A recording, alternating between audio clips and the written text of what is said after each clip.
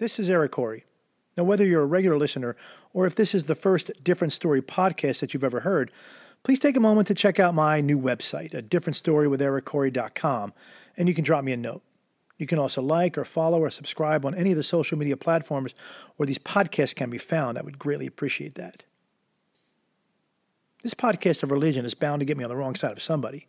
Religion is such a deeply personal issue that most people firmly attach themselves to. And it doesn't matter if you're a devout Catholic or a Muslim or a Christian or a Hebrew or a Hindu or an atheist. Everyone has strong feelings on the subject. And yes, even the most hardcore atheist has faith.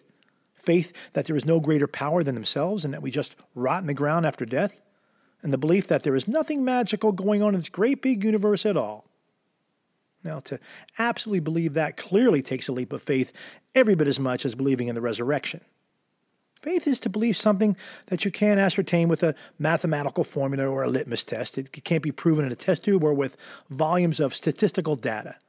Faith is just a personal belief that we choose to cling to and not something that you can hold in your hand or show to your friends. Now, the faith or religion that we choose is almost always as a result of the family you were born into. Throughout history, people have followed the religion that they were born into, just as the color of the skin they were born with or the location of the planet they were born on, or most importantly, based on the commitment of the parents that they were born to. And those of us lucky enough to be born to responsible parents with firm convictions will do well, regardless of our location on the planet or the color of our skin. And those who are not, well, they will have it a bit more tough.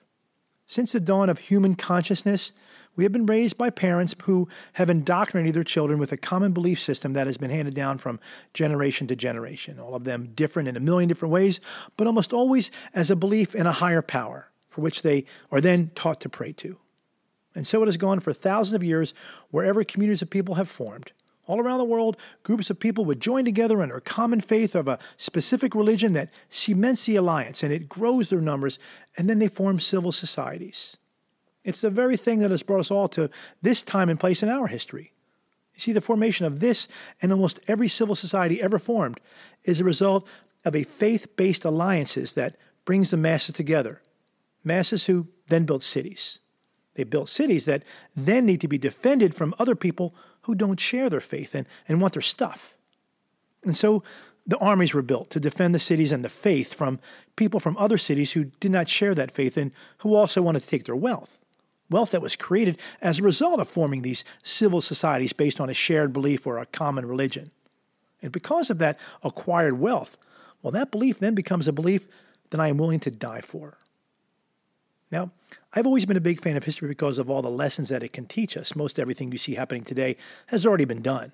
I mean, not as it pertains to the obvious changes in technology, but as it pertains to civil societies and human nature.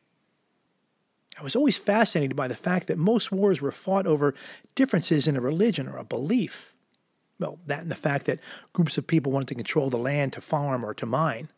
The faith thing was just a mechanism used to unite the people who will fight to the death to defend that land and those minerals. But what intrigued me the most was the wide range of faiths that drove these societies to war, and what could be so compelling within the differing faiths that would motivate people to do so. I mean, was one religion better than the other? Was one faith right and another faith wrong? I mean, apparently all religions and faiths are not equal. And what's so different about one faith that would drive people to kill other people who don't believe as they do? So sometime in my 20s, I took to answering these questions. And ever since, it's been a lifelong hobby of mine to read about all the religions of the world from the perspective of why would they kill each other over these differing beliefs? My personal library is filled with these books of religious text and religious commentary and stories of these wars. I wanted to come to my own conclusion as to which religion was right and which religion was wrong, which religion should be followed, and what was in there that would motivate people to killing. Now, I don't want to come off as some religious scholar because I am not, but I am a man of deep faith and I'm about as informed on the subject as can be without being cloistered. And now, all these years later of studying these books and experiencing the world, I have come to my own conclusions on the subject of religion. And just as has always been done, I see the greatest application of this knowledge is to indoctrinate my children. See, I want to give my children the best chance for a happy and a healthy life as I see it, as has been my experience throughout life and that which I have observed. And I also wanted to give them a sense of faith. But through all my past personal and spiritual experiences that brought me to where I am today, I look back at all these events and I see patterns. There are so many things that I have observed in this life that display physical and noticeable patterns. Patterns that repeat themselves time and again with an incredible consistency. So now what I will do is to use these patterns observed to predict the future for my children and to hopefully set them on the right path. I will give them the best advice that I can possibly glean from all this history and my observation of these patterns. So here's my story of how I got here and why I believe what I believe and what I plan to teach my children. Now, I was born into a second-generation Italian-American family on the East Coast. Both mother and father's families came from Naples, Italy. I was the middle of 5 children, and we were all raised Catholic. Easter was the biggest holiday of the year. We never ate meat on Friday, and we went to church every Sunday, and I even spent my freshman year at a Catholic high school. Now, my mom died when I was a senior in high school, and my dad died when I was a freshman in college, even though they were not very old. At that time in my life, I was pretty pissed off, but at the same time, and because of all that, I became invincible. You see, when both your parents are dead, there is nothing more this world can take from you, so you feel invincible. And I was like that for a while. And then I had kids of my own, and my life really changed. As anyone who has ever had kids surely knows. This was a whole new level of responsibility, and I was, by far, no longer invincible. I raised 3 children, and I started a business just around the same time as they were born. And I was able to build a beautiful custom home on a 3-acre horse farm, and I threw a lot of parties. Now, my family has since grown by 2 children-in-law and 4 grandchildren to date. And now I'm doing these podcasts. And so was pretty much the summary of my life. But there was one event that happened relatively early in my life that shaped the way I see the world and brought me to a very special place in life. And it's what drives my spirituality.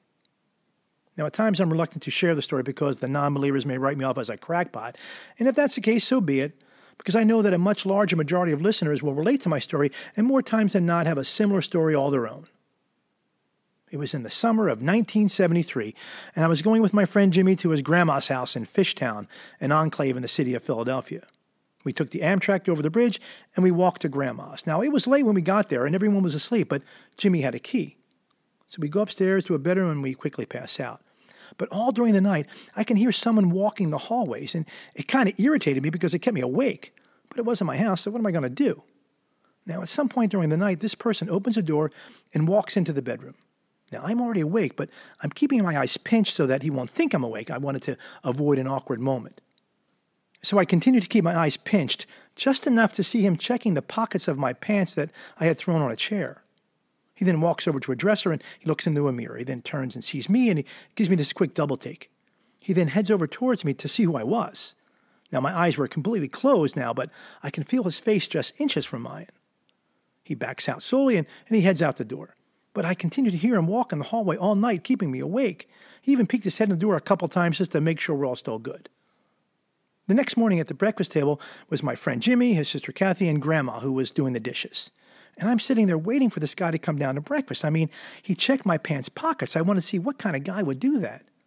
So it gets to be like 11:30 now, and still no night walker.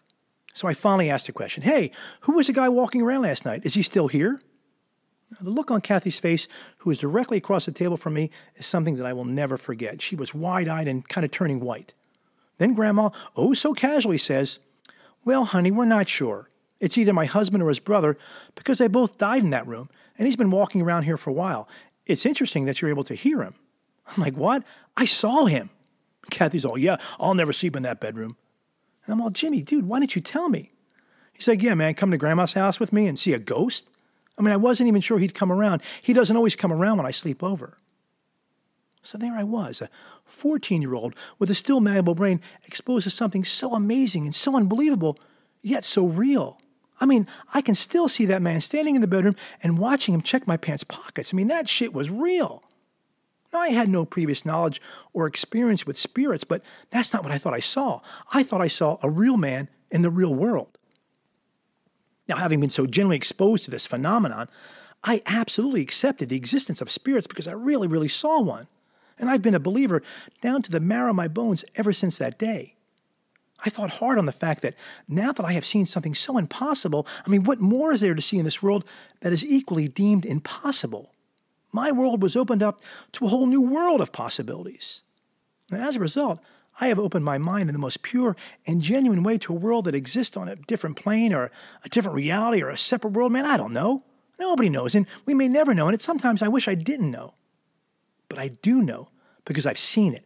And because I've seen it and I believe it, I can see so much more of it now. And I didn't get here by soliciting it.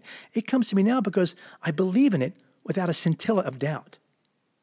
And ever since I've truly opened up to this world of spirituality, it comes to me in so many different forms. Now, I don't want to sound like someone special because I know it comes to all of us equally. It's just that most people can't see it because most people don't believe it. See, my experience is that it can be seen and it also can be felt, but only if you're truly open to it. And again, I'm nothing special. Like I said earlier, I promise you that the vast majority of people who will listen to my story will have a story all their own, equally unique experience. As I grow older, I see it even more. They come to me without invitation to tell me things I need to know. In years past, it was mostly through dreams of friends and family who have passed, who come to me to tell me something important, something they wanted to say to me in life that they never got to say. My mother was the one exception. Now, she came to me just 6 months after her death in broad daylight while I was driving. Her visitation was more like a bolt of lightning that changed the course of my life. Now, you can go on and dismiss this as fantasy, and that's really okay with me. I don't need to convince anyone. It's just that you're missing a miracle. You're missing the blessing of deep spiritual fulfillment, a world that is not only real, but in my humble opinion, essential for a healthy mental life. You're missing the magic of the universe, but it's not really magic. It's real, and it's part of all of us, whether you believe in it or not. And trust me, it's so much more fulfilling if you can believe and have faith. Now, whether you believe or don't believe in this higher power, there is a guarantee of its existence printed on every piece of U.S. currency. And every time you exchange a dollar, you're basing the value of that money on a trust in that higher power. And it ain't the government. That higher power is you and me and our desire to prosper in a faith-based, civilized society. It is our common religion as citizens of these United States.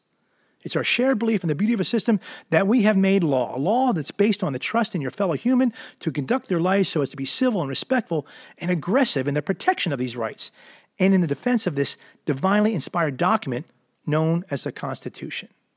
You see, the U.S. Constitution is truly a living document, and the first right in the Bill of Rights is not the freedom of speech or the freedom to assemble or the right to bear arms. No, the first sentence in the First Amendment to this Constitution is an acknowledgement of our spirituality and how divine providence has always been part of our world and always will be. The first statement in the First Amendment says, first and foremost, that Congress shall make no laws respecting an establishment of religion or prohibiting its free exercise.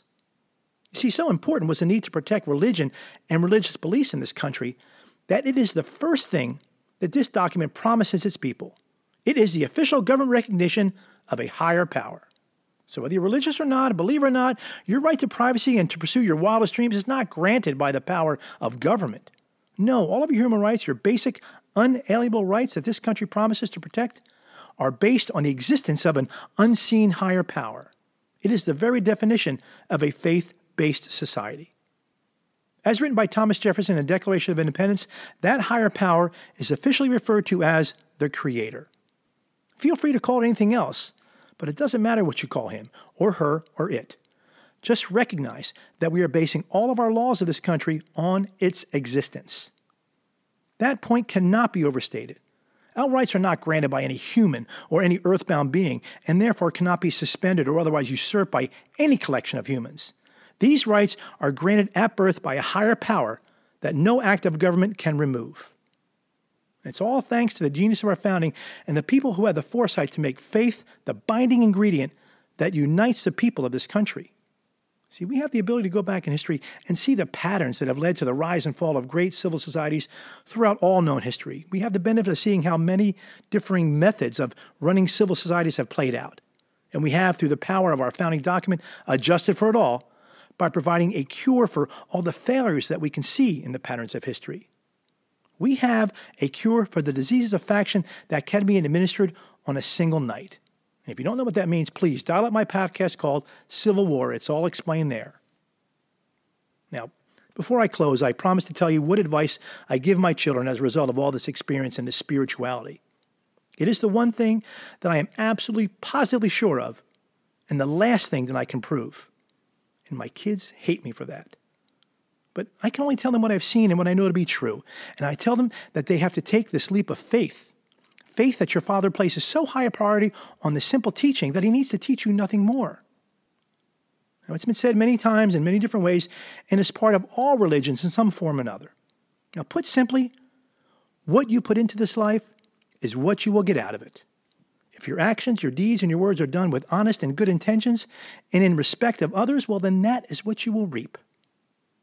Now, it ain't a perfect system, and there are some unjust and despicable things that go on in this world, but if you can adhere to that one principle, you will have the best chance for success in this lifetime at this time. It's called faith. It's the acceptance of a higher power, and even if you don't have faith, that higher power will nonetheless be standing by your side if you ever find yourself in a court of law having to defend your civil rights or your freedoms. That higher power will guarantee you victory if these rights are ever challenged or otherwise under attack. That higher power will be there to tell the human authorities who wish to encroach on these rights that they cannot. And as long as you reside in this country, the courts and laws that we live under answer to no one else but this invisible creator. And however you see this creator, or whatever your religion calls that creator, even if you don't believe in it at all, that creator will always be there to protect you legally as well as spiritually.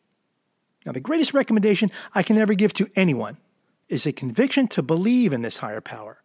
You see, both Eric Corey and the United States of America can guarantee you that it really does exist. This is Eric Corey, and thank you for listening.